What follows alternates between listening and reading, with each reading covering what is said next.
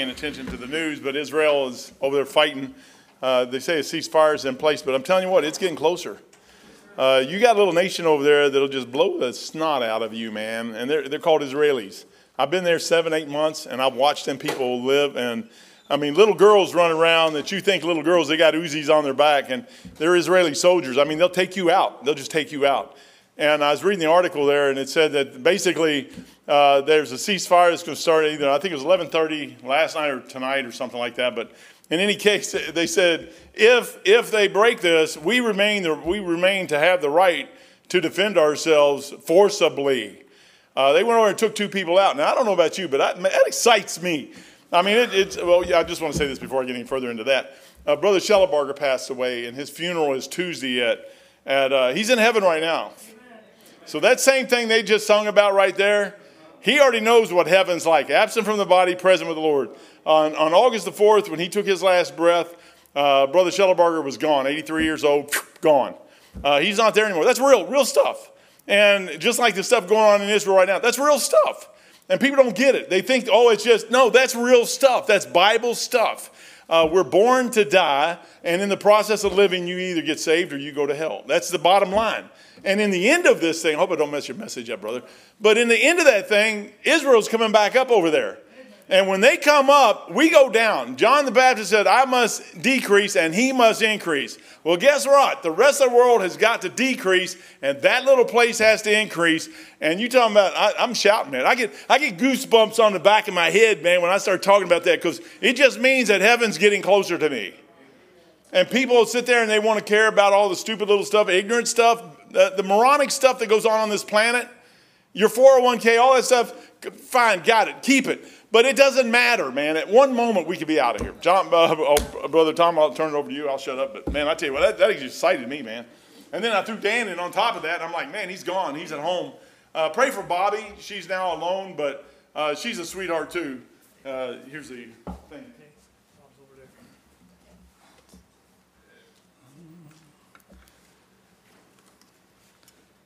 This is a new one. How to turn it on. You flip the lid open. I'm looking. Little button. On. Thank you for the songs. I enjoyed it. Do I have to hold it to make it go on? Nothing lit up. Right. There goes. Anyway, New Jerusalem, that goes back to 1990, 91 on a thing called a cassette, which is a little rectangle plastic thing with tape in it. Okay, I see lights, action. Is anything happening on this thing? Good. That was good. Nobody sings that song, and I always liked it. And it may be 1,000 years plus away before it comes to earth, but Dan's enjoying it right now. And it's a good deal.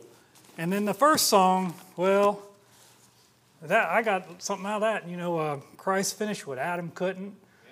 He was told to replenish the earth. So I was thinking, Jesse, Adam, come on, man. Dad, Mom did their part.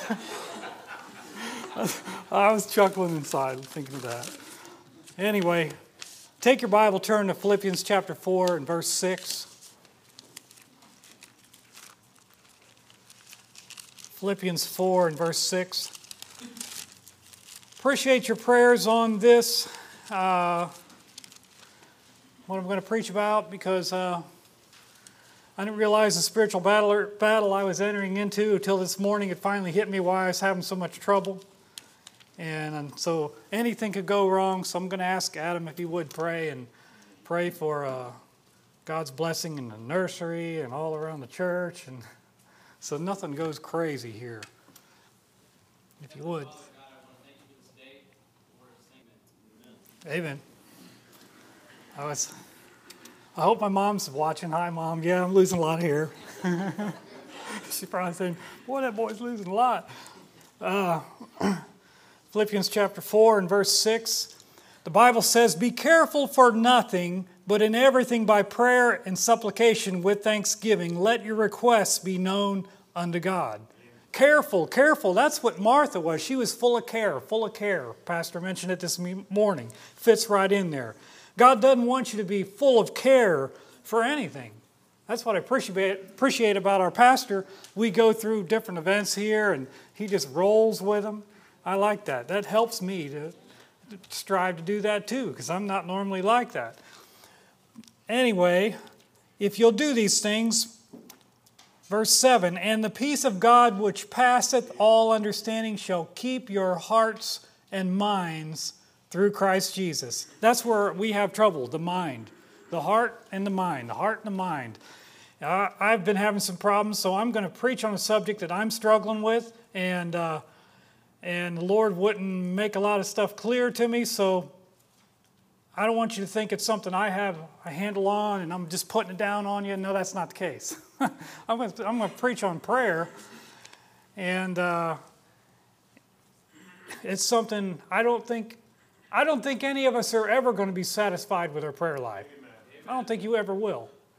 I think God's got to fix that way, so you keep striving, because He likes to see the struggle. He likes to see you fight it. He likes to see you give it all you got while you're here on earth, because once you get to heaven, you won't need faith. You'll have sight. You won't need it like we need it now. But anyway, it'll keep your hearts and your minds if you'll pray and make your requests be known unto God. I like how it says, be careful for nothing, but in everything you do. I want to encourage you tonight, and here's why the devil's fighting, is make prayer a part of everything you do. Put it in there. Try to get God in on what you're doing. You ever hear Pastor talk about, he prays about buying stuff. I don't know what he does when he's acting the Jacob part, if he just, I don't know about that. But anyway, pray about it and watch what God will do. We've tried to teach our kids this, and they've seen some things as children. My kids have had things, crazy things given to them.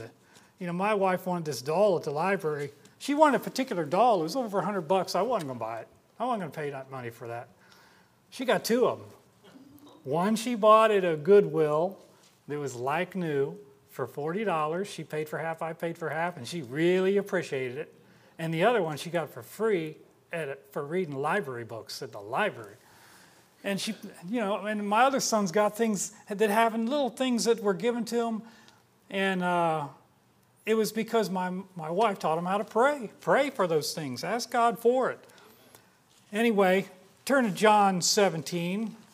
I'll try to come at this thing about prayer a couple different ways and see how they come out. I don't have a good outline or anything like that. I'm going to just try to plow a straight line. If we hit some stumps or rocks, I'm good at throwing rocks out of my garden. I don't know about the stumps. Kind of weak, but we'll see what God will do with us. John 17, look at verse 1. Here's the Lord Jesus Christ praying. These words spake Jesus, and lifted up his eyes to heaven, and said, Father, the hour is come. Glorify thy Son, that thy Son may glorify thee, as thou hast given him power over all flesh, that he should give eternal life to as many as thou hast given him. Now watch this statement.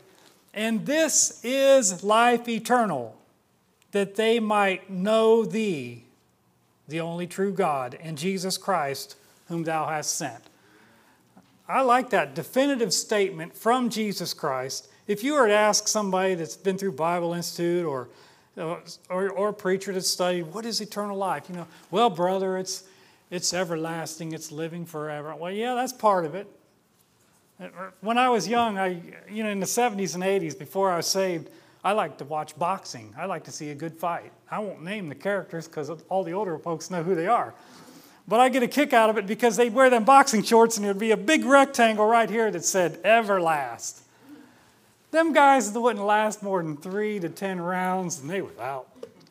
Pop them just right in the right spot, and man, they was down for the count.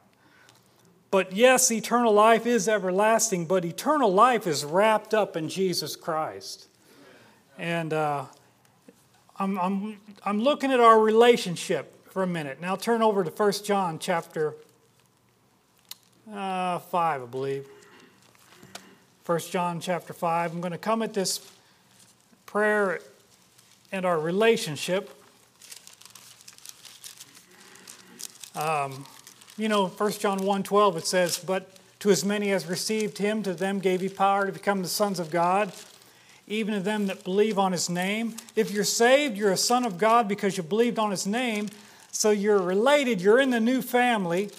But look at 1 John chapter 5 and somewhere around, well, I'll just pick it up in verse 11 because that's an easy place to start.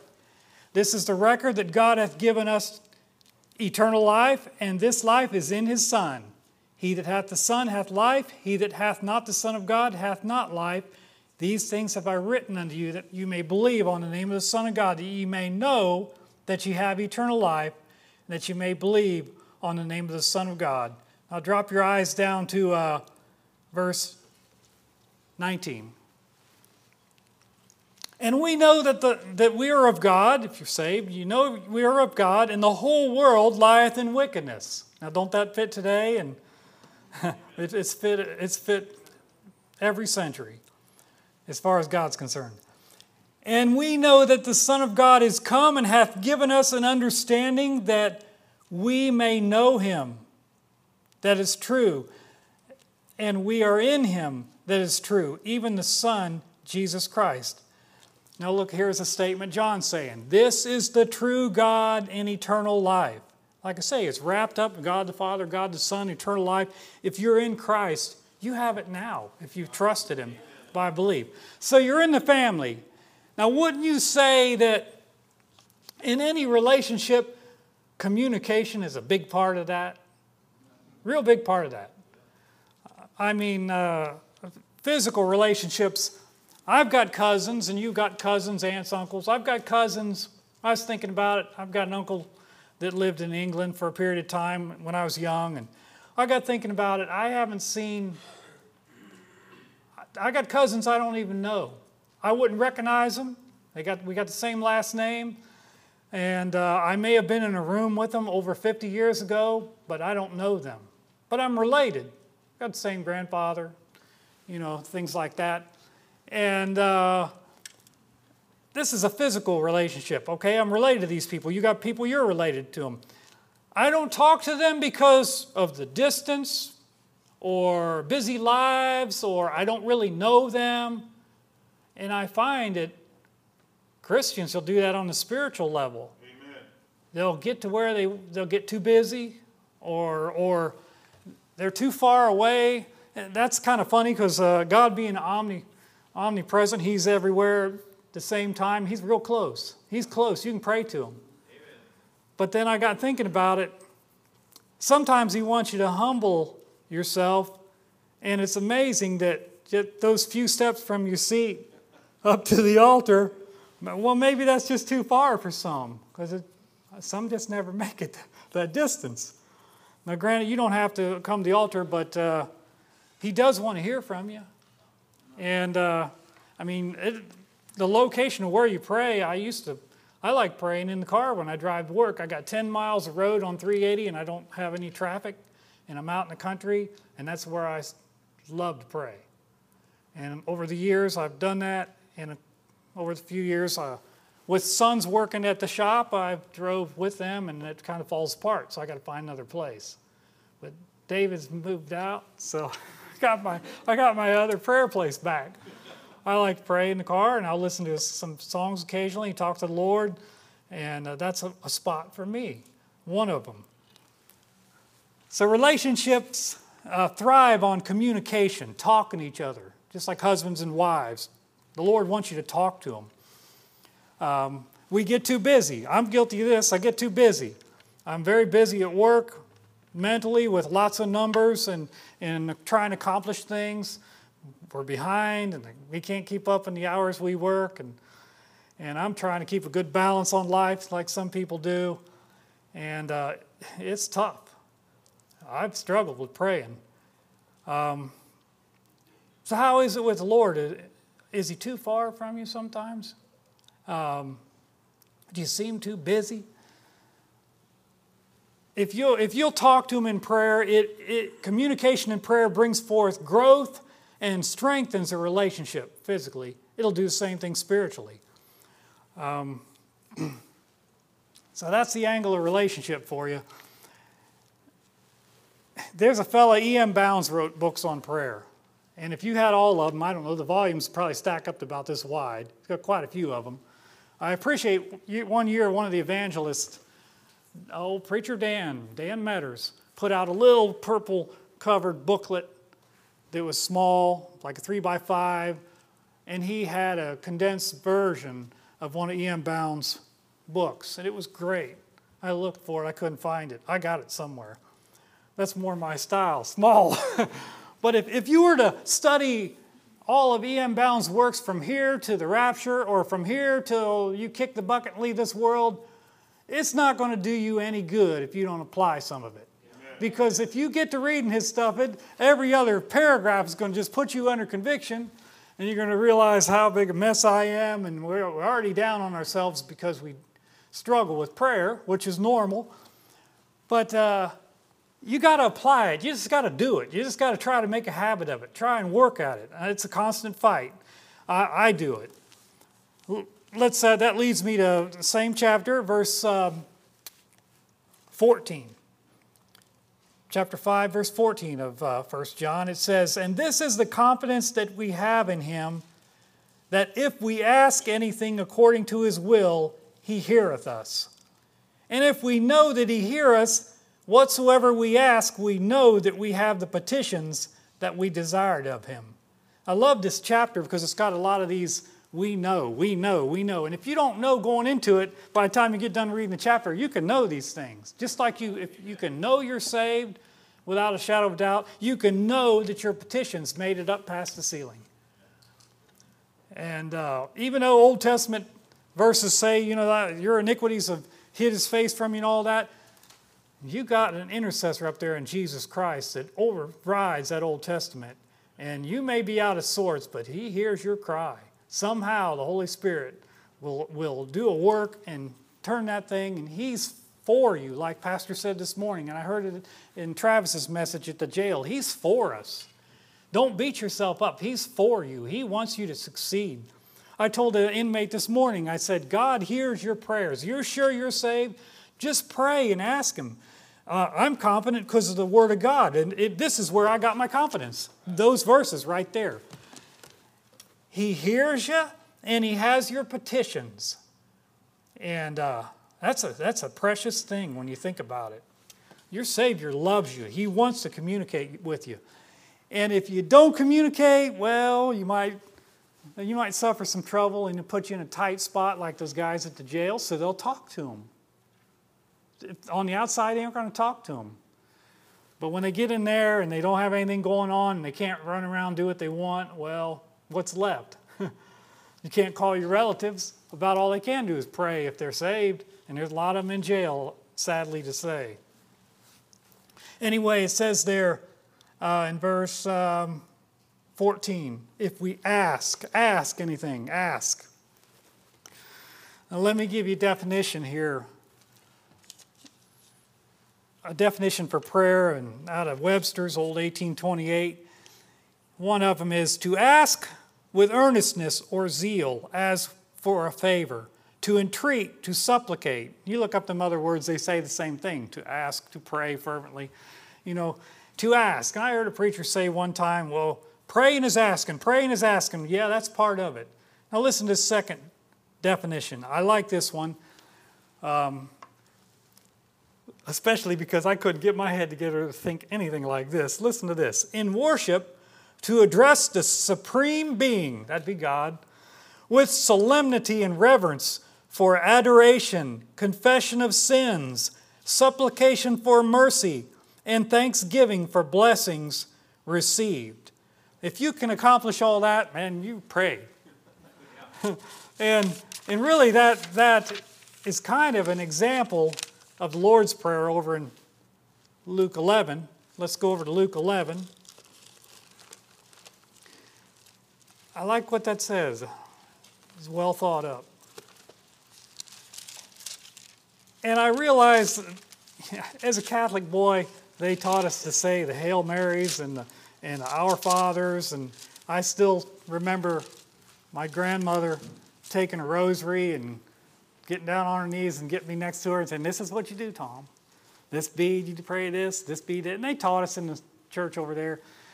It never took for me. I was a bad boy. I remember as a little boy, I stole some of them rosaries. They had them hanging by the back door at that Catholic church over in Beaver Creek. Now, I remember I collected about 2 or 3 of them. I must have been about 4 or 5. I had a couple of them. They were cool. But I got rid of them. I never took to that thing. But anyway, I realized this prayer here, they called it, say Our Fathers. And they'd repeat this thing. And there was a day after I got saved, my grandmother, I loved her to death. She gave me a lot of counsel as a boy growing up. She really wanted to see us turn out right. She'd tell me good things, practical things, but she got mad at me one day when I told her, I said, well, over here in Matthew says, don't be like the heathen with all them vain repetitions. And she said, Tom, now, not everybody knows Jesus like you do, and you're going to have to quit talking about this or I'm going to run you out of here. She said that with her little Polish accent. And I think my wife might have been there with me. That was a neat day. But it was a testimony when she said, not everybody knows Jesus like you do. That was sweet. She knew I knew the Lord. And I didn't accomplish a whole lot trying to witness to her, but I tried. Anyway, look at Luke 11, verse 1. And it came to pass, as he was praying in a certain place, when he ceased, one of his disciples said unto him, Lord, teach us to pray as John also taught his disciples. So apparently, John taught his disciples. I can't help but wonder if John and James Zebedee were some of his disciples that came over to Jesus. I can't help but wonder that. They definitely submitted to John's baptism, all them guys did. But he taught them how to pray, and I imagine he taught them how to pray not like they were used to in the synagogues. They'd seen the Pharisees, they'd seen the show pray and all that junk. And John taught them how to pour out their hearts to God, how to confess their sins, things like that. And the disciples, they see Jesus praying, and they want to know how what he's praying, how he does it. At this point, they probably don't realize this is God manifest in the flesh. He's the Christ. They may not fully realize that yet, but they see him praying. And for us on our end, that's an inspiration, because if you think about it, if Jesus Christ, being God manifest in the flesh, prays to his Father, I guess we'd better be doing it. He did it. He wouldn't have really had to. All he'd have to do is mentally communicate, send waves, whatever he'd do. He didn't have to speak a word. But no, he got on his knees and he prayed and he set an example for us. And he said, verse 2, and he said unto them, when ye pray, say, Our Father which art in heaven, hallowed be thy name, thy kingdom come, thy will be done. If you examine this little few verses, it matches that description. And I don't pray like this, but it is a template. It's kind of an idea. And there's times that I'll hit verse 4 and lead us not into temptation, but deliver us from evil. I may not use those words, but I'll say, Lord, please. I hope you do this too. Keep me from temptation, Lord. Please put a blinder on me. Keep me from evil. Our world is full of evil. That's praying in my own words. The same thing. I guess that's the Tom translation. I hope you got one. But it's a pattern. And as soon as he gets done with this verse 5, he jumps into an illustration. He said unto them, verse 5, which of you shall have a friend and shall go unto him at midnight and say unto him, Friend, lend me 3 loaves, for a friend of mine is in a journey, is come to me. I have nothing to set before him. And he from within shall answer and say, Trouble me not, the door is now shut, my children are with me in bed, I cannot rise and give thee. I say unto you, though he will not rise and give him, because he is his friend, yet because of his importunity, his persistence, his going after it, he's being a pest, really. Because of his importunity, he will rise and give as many as he needeth. And then he laid that out, and then he says, And I say unto you, ask, and it shall be given you. Seek, and ye shall find. Knock, and it shall be opened unto you. It's that importunity that gets God to move, that pestering him. I had the other passage about the unjust judge. Jesus taught that men ought to pray always and not faint, and he gives them that illustration of the unjust judge. And he said, hear what the unjust judge saith. They're talking about that widow woman coming to him and pestering him. And because she pestered him, that unjust judge would make something happen. And then he turned the tables on them and talked about their prayer to God. God wants you to ask. Ask, like I said in Luke. I don't know if you caught that. The word ask, ask. And in this verse it's ask, there's your A. Seek, there's your S. K, knock. Those three letters. Isn't that cool how that's like that? I saved a long time before I figured that out. I'd have somebody tell me that. I didn't catch it. Ask, there's a few verses on ask. If James 1:5, you can ask for wisdom. God will give it to you if you ask with the right heart. Then you turn over to James 4. You don't have to turn there, but James 4, he talks about why do folks war. You know, you ask. You have not because you ask not, you ask amiss. I use that phrase a lot. I tell people to do something that they don't want to do it. And I said, look, you have not because you ask not. I said, you got to ask. You got to call. I have people at work, they need to accomplish things. I said, well, get on the phone and talk to them. They don't want to talk on the phone. Well, you can get something done if you get on the phone. Amen. And talk to people. Ask them. Usually it's a money situation where they're complaining about something. I say, if you talk to them, they'll work it out. They'll help you. Ask, seek, and knock. Isaiah 55:6 says, seek ye the Lord while he may be found. Call upon him while he is near. Seek him. Seek him. Knock. Knock, he has it right in the story there. Verse 5, and he said unto them, which of you shall have a friend, and shall go unto him at midnight, and say unto him, you know, he's knocking on the door, this person, hey, I need some bread from my friend here, midnight. I'd be just like that. Go away, leave us alone. I'm not getting up. Ask, seek, and knock. Here's another thought. Here's another direction here. Prayer comes natural to the new believer. There's really no age to start. I remember a guy got saved, he was about 79 years old. And at his funeral, his son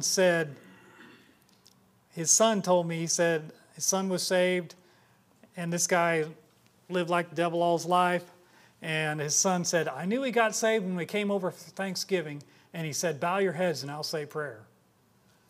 And he thought, what is this? He'd never heard their dad pray. Now he's 79 years old, dying of cancer. All of a sudden he wants to pray. And I watched this old man after he got saved, and he began to get a burden for his family.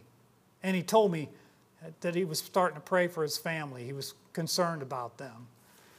And that was at 79 years old. He never even started till then. It just comes natural for a new believer to want to communicate, want to talk to God. It just happens. You don't have to really teach them. But boy, is it difficult to keep it up. Boy, do we struggle with it. Dr. Estep had an illustration years ago. He said, the Christian life is like a tub of water with a bunch of ping pong balls.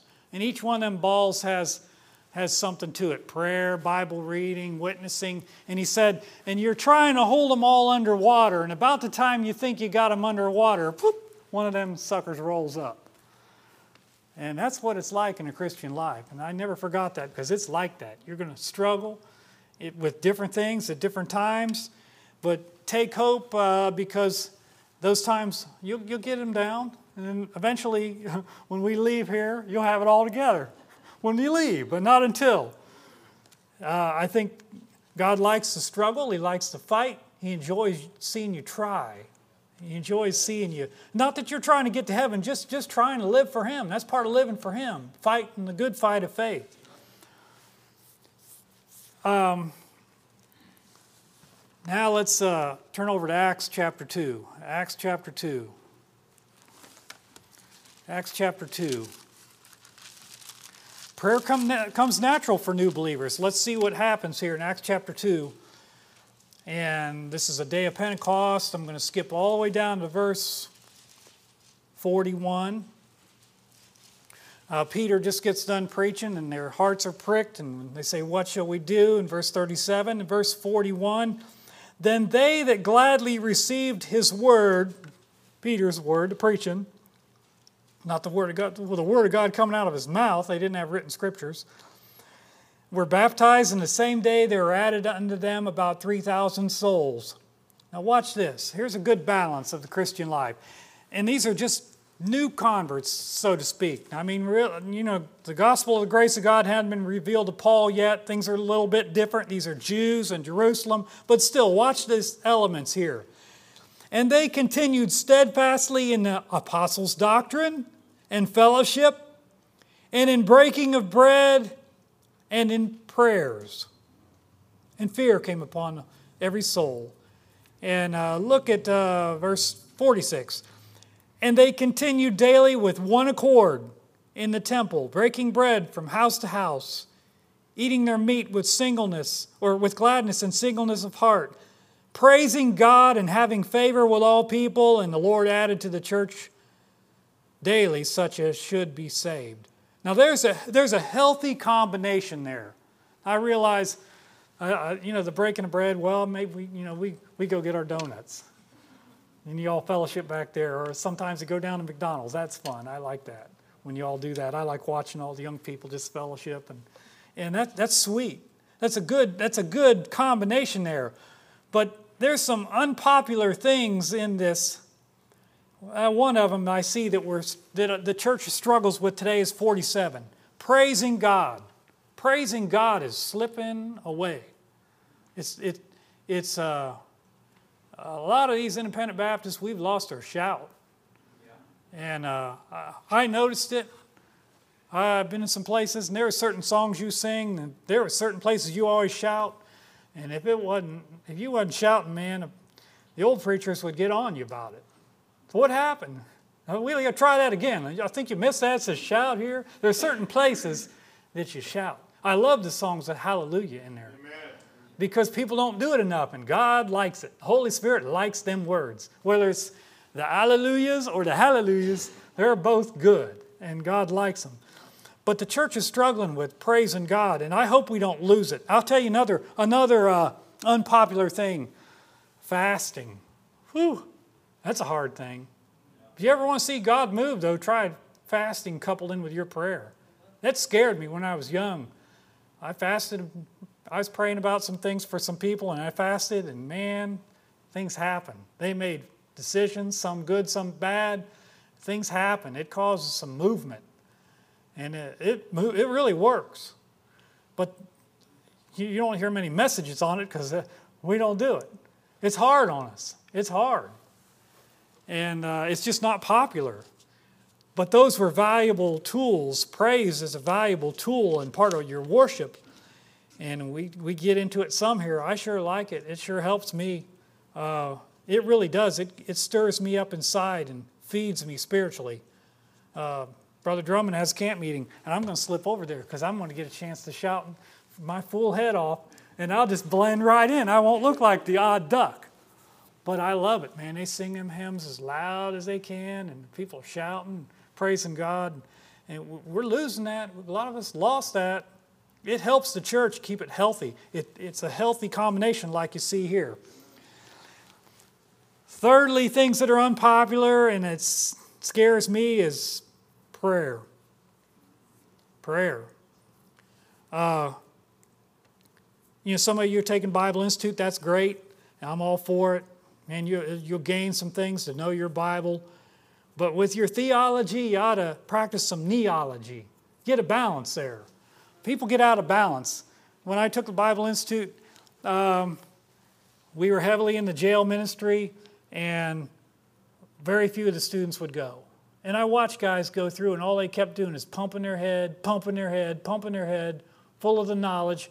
You have some street event, some kind of event, prayed, passing out tracts, they wouldn't show up. They didn't get involved, nothing to put it out. And many of them ain't worth shooting today. Many of them are out of church. Some of them are in bad shape. It breaks my heart. I did the opposite. I was very slow through Institute, and I got overbalanced, and I went to jail too much. When I got cancer, I was going about 3 days a week. And the Lord showed me I need to balance that thing out. And the way he did it was strange, but he made it clear to me. And you got to have a balance. Learn your Bible, but try to put it out somewhere. I appreciate the Sunday school teachers. They got a chance. They got a little vent to try to instill it in children, or Tim goes to jail. That's good. Let's look at another one, Acts chapter 6. Acts chapter 6. We have a situation here where they're choosing the first deacons, and I'll just go right to it. The end of verse 3, they choose out 7 men of honest report, full of the Holy Ghost and wisdom, whom we may appoint over this business. They had some work to do. But we will give ourselves, this is the apostles talking, we will give ourselves continually to prayer and to the ministry of the Word. There's a balance there. Prayer and the ministry of the Word. Prayer and the ministry of the Word. That's what they were giving themselves to. Now, I want to read you something. I don't know, some of you get the Baptist bread. I hope you read the little things, words from the editor. Brother Tim Green had some things in here this past month, and I'll read it to you. I don't know if you know it. February 9th, 2022, this past February, Dr. Don Green went home to be with the Lord. And he says in his words from the editor, this is an example of somebody giving themselves over to prayer and the ministry of the Word. My dad was a lot of things to a lot of people. Pastor, preacher, friend, husband, uncle, and all the things that make up one's life. I think most of all he was a man of prayer.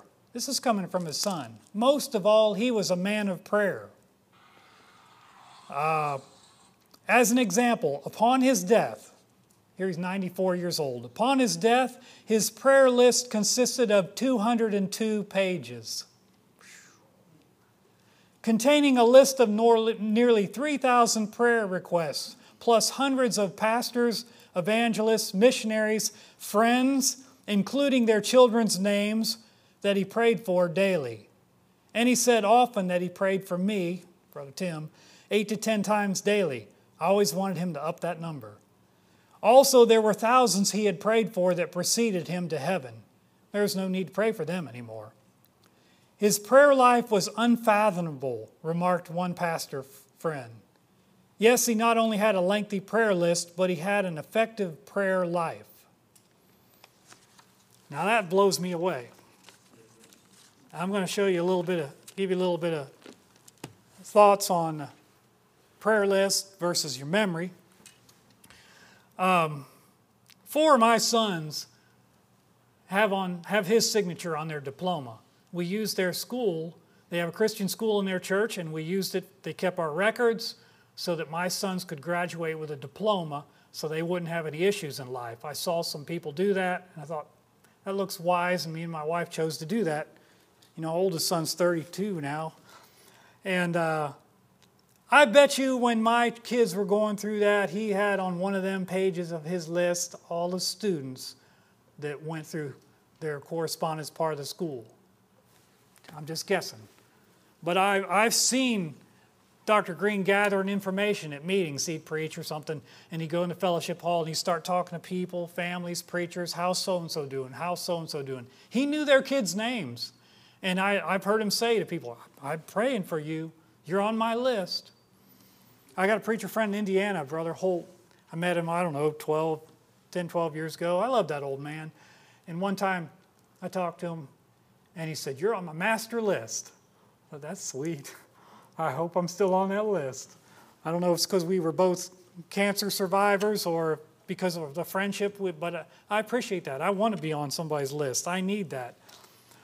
I got a list that's small. I'm not very good at lists. I'm terrible at them.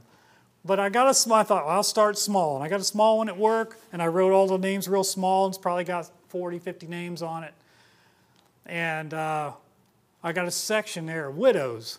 Last year I ran into Mrs. Blunkall, And after these, you know, a year or two after these fellows passed, Buddy Blunkall passed away, and some others that I've known, I'll see their widows, and I encourage them, and I'll say, "You're on my widows list. I pray for you." And Phyllis says, "Oh, there's a bunch of us. I got 4 pages." And I felt pretty small.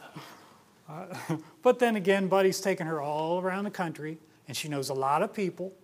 And so, yeah, she probably needs a big list. That's sweet. But she was doing well. She was doing well. That particular night, I don't know if it's that night or during that meeting, she gave Buddy's guitar to Brother Thren, and he played it that night. He's taken Buddy's guitar, his good one. He always had a junky guitar all them years, but he got a Martin towards the end, and he passed it on to somebody else. Those are some examples of lists. I'm terrible at it. If you're a list person, glory to God. Put me on your list. Memory. My wife's grandmother, when she was dying, she was in the hospice, and she was in and out of her mind, and she has 2 daughters, and when my mother-in-law would come around, she'd be in her right mind. She'd be sane. My kids would come around, she was herself. But her other sister would come around, and she was talking out of her head and doing crazy things. And so the 2 sisters, you know, she's okay. No, she's not okay. It was wild. But in the last days, when she was in her right mind, she prayed by memory. And my mother-in-law said she prayed for everybody in the family. She just rolled through their names like she had the list in front of her face. She knew them. And my wife and I both agreed when she passed, she was the last of that generation in our family. When she passed away, this world got a little bit colder for us. We knew we lost somebody that was praying for us. You could sense it. You could feel it. Your prayers make a difference. Your prayers make a difference. And I just want to encourage you in that way. Memory. That's what I work on is memory. I try to pray in the morning, and some mornings I'll get the list, but a lot of times it's in the dark. And I pray for certain things, and usually our pastor and his wife's in the first few people. And I don't know if it's because of where you sit, but the Andrigs get a lot of prayer, whether it's alphabetical or because you're up front, I don't know, or because there's so many of you, but I usually cover all the Andrigs, and the Barleses are right after them, and sorry, Brother Jerry, you're way down the list. but Dee Dee's before you, Jay, so she gets prayer before you. No, I'm just kidding. But some of it's where you sit. I try to pray for y'all. I try to mentally get you in my head. And I thought I had it covered, and I come in a couple Sundays ago, and I had a good morning prayer, and I got in looking around, and I counted almost 12 to 14 people I totally missed. So I got to work on it. But if you're a lady that's pregnant, going to have a baby, I'm praying for you most of that 9 months, and it thrills my soul when things go well for you. It's easy to remember that because I like looking at the babies. They're cute. They're cute. I like them. And I pray for you folks. I appreciate what you do. On that half, people that work in the church, you got Jerry and Amy playing the instruments, and David doing sound and playing instruments. You know, if you're carrying a heavy burden and we have an invitation, I imagine Pastor wouldn't mind if you left your post and slipped down the altar. We could do without a piano long enough for you to unload that burden. We could do without the organ long enough for you to unload that burden. Strike while the iron's hot, man. Get it off your chest. Deal with the Lord when He touches your heart. I got 3 sons that work in sound booths in 3 different Baptist churches. I think that is so strange. That is not what I would have chose.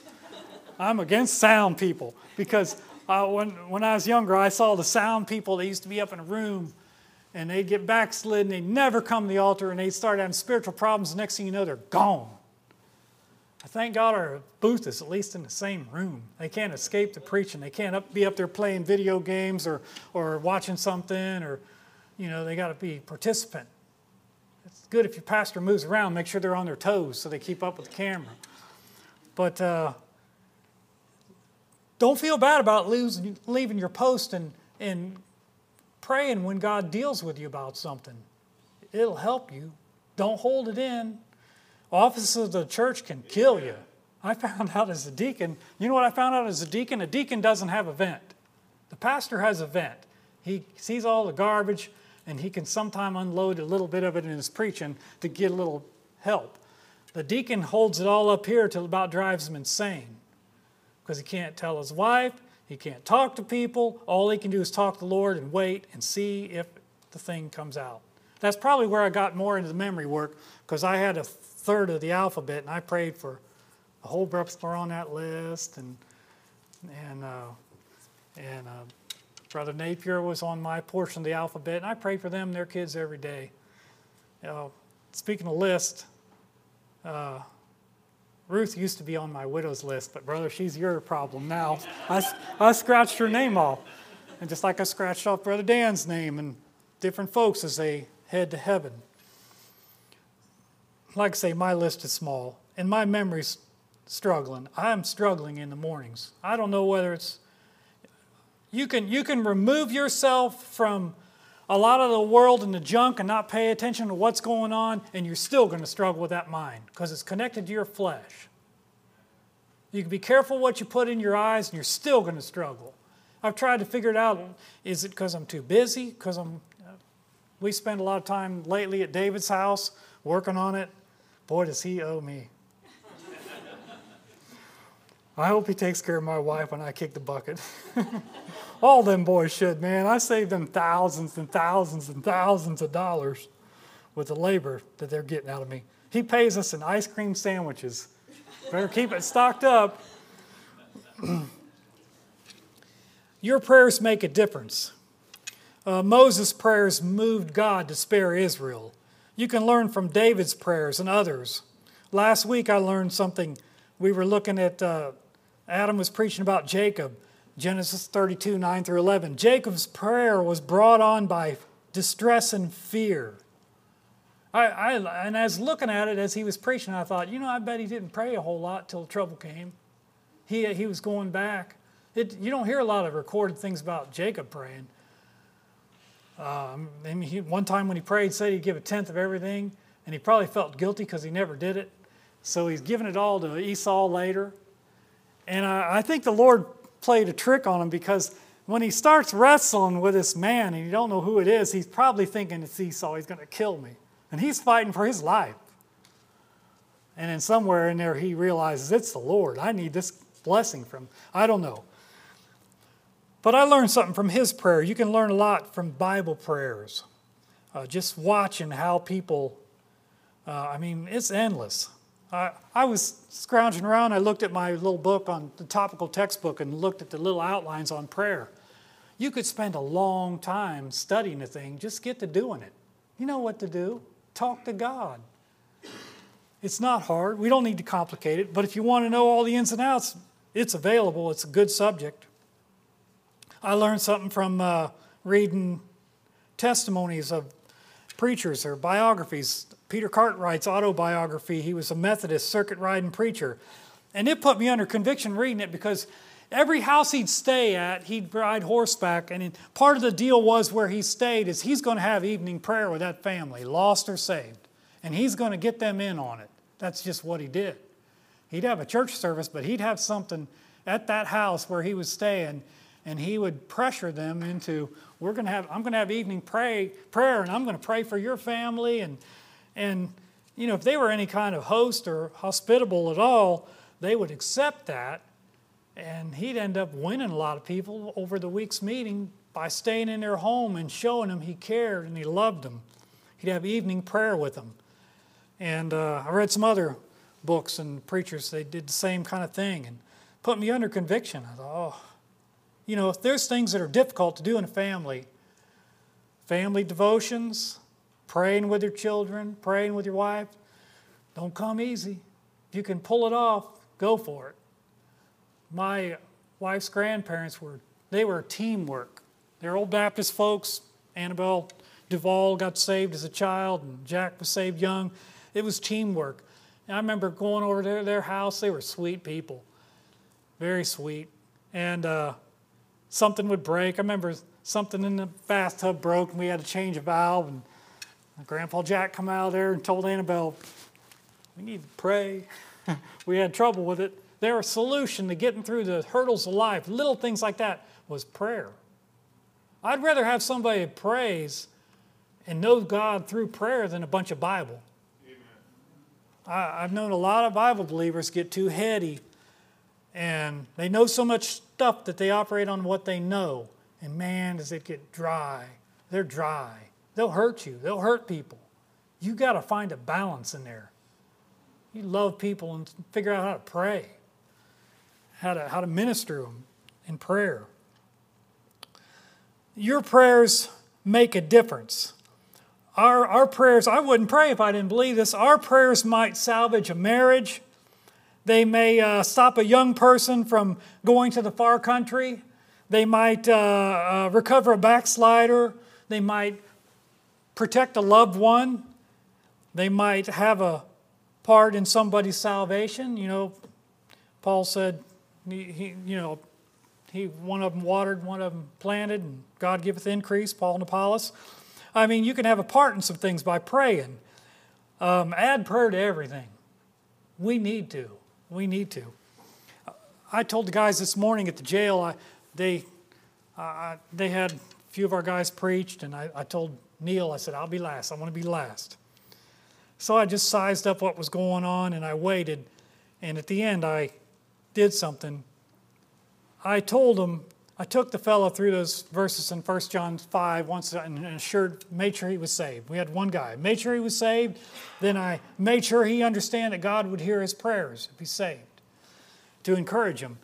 And then I told him, I said, I learned something a long time ago. I figured this out, and I started practicing it. I do it with inmates in them church services with the jail, at the old jail especially.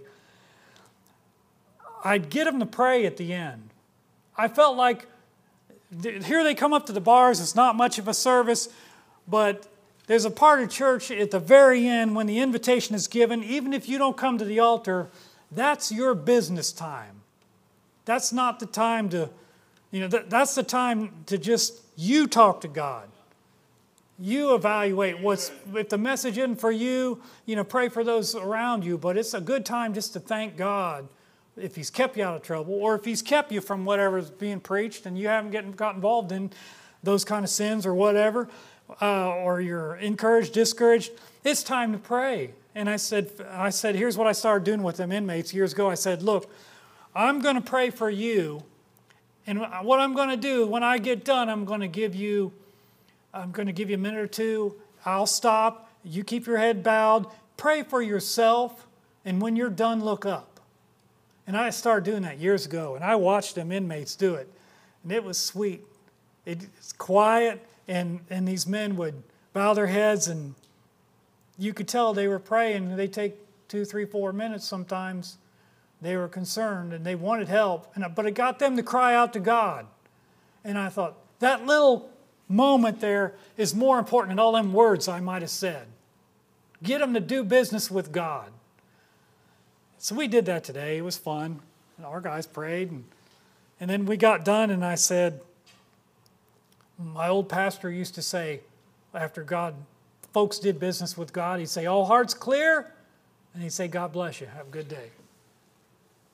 So I put that on him at the jail this morning. And I hope it sticks with some folks. When you hear preaching, when you hear a message, do business with God. I do it with simple listen to recordings. I listen to some of the camp messages, and I get done with it. And I talk to the Lord about it, whether there's something in there for me. If you miss that element and you don't make that connection with God, then you've left out a big portion of why you come to church. And I've seen guys that get disgusted with coming to church thinking it was, saying, it's a waste of time, man. People don't move. People don't get right. I'm thinking, well, what about you? Next thing you know, they're out. Don't worry about everybody else. You do business with God. You can at least, if everything's going well with you, you can at least thank Him for where you're at and what's going on in your heart and life. Pray, brethren, pray. And I titled this, probably way too late for the title, Did You Think to Pray? I remember there was a family called the Marshall family. John Marshall had about 10 kids way back in the 80s, and they had a song, and then the chorus was, "Did you think to pray? Ere you left your bed this morning, did you think to pray?" And he had a series of things. Did you think to pray? Put God in the situation by prayer. Sorry there's no good flowery outline, but there's been a burden on my heart. Lord's left it on me all week. He wouldn't let me shake it. So we must be struggling with the balance of prayer in our life, or whatever's hindering.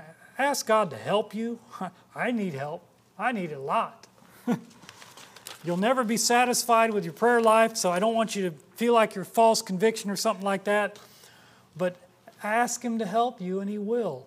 But give it some effort so that He don't just put some trial or trouble in your life, so you definitely pray.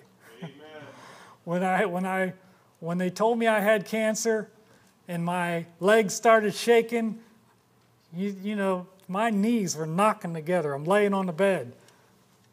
And I told that doctor, I said, "You're going to have to give me something for this. I can't control my knees." I got the Belshazzar syndrome. When he saw the handwriting on the wall, man, he was playing Yankee Doodle, knocking his knees together. I mean, it scared me. But I was on praying ground. Couldn't reach the pastor, assistant pastor. And the Lord said, "It's all on you. My wife's falling apart. So let's pray, honey." And it was good. I didn't have to clear the airwaves. I was on praying ground. And it definitely taught me how to pray. I prayed a lot. I prayed sitting in that waiting room, awaiting the first chemo treatment. And the Lord was right there with me the whole time. I was scared to death. First time I went down that cancer ward at the hospital and went down on that lower floor and saw them women with the little white hats because all their hair had fallen out. I sat in them chairs and thought, boy, I've just enrolled into the school of suffering. Boy, am I in for it. They started doing scans and tests. It was scary. I didn't like it. But it definitely strengthened my prayer life. Work on it on your own so you don't have to go through trouble. I'll end with that. Did you think to pray?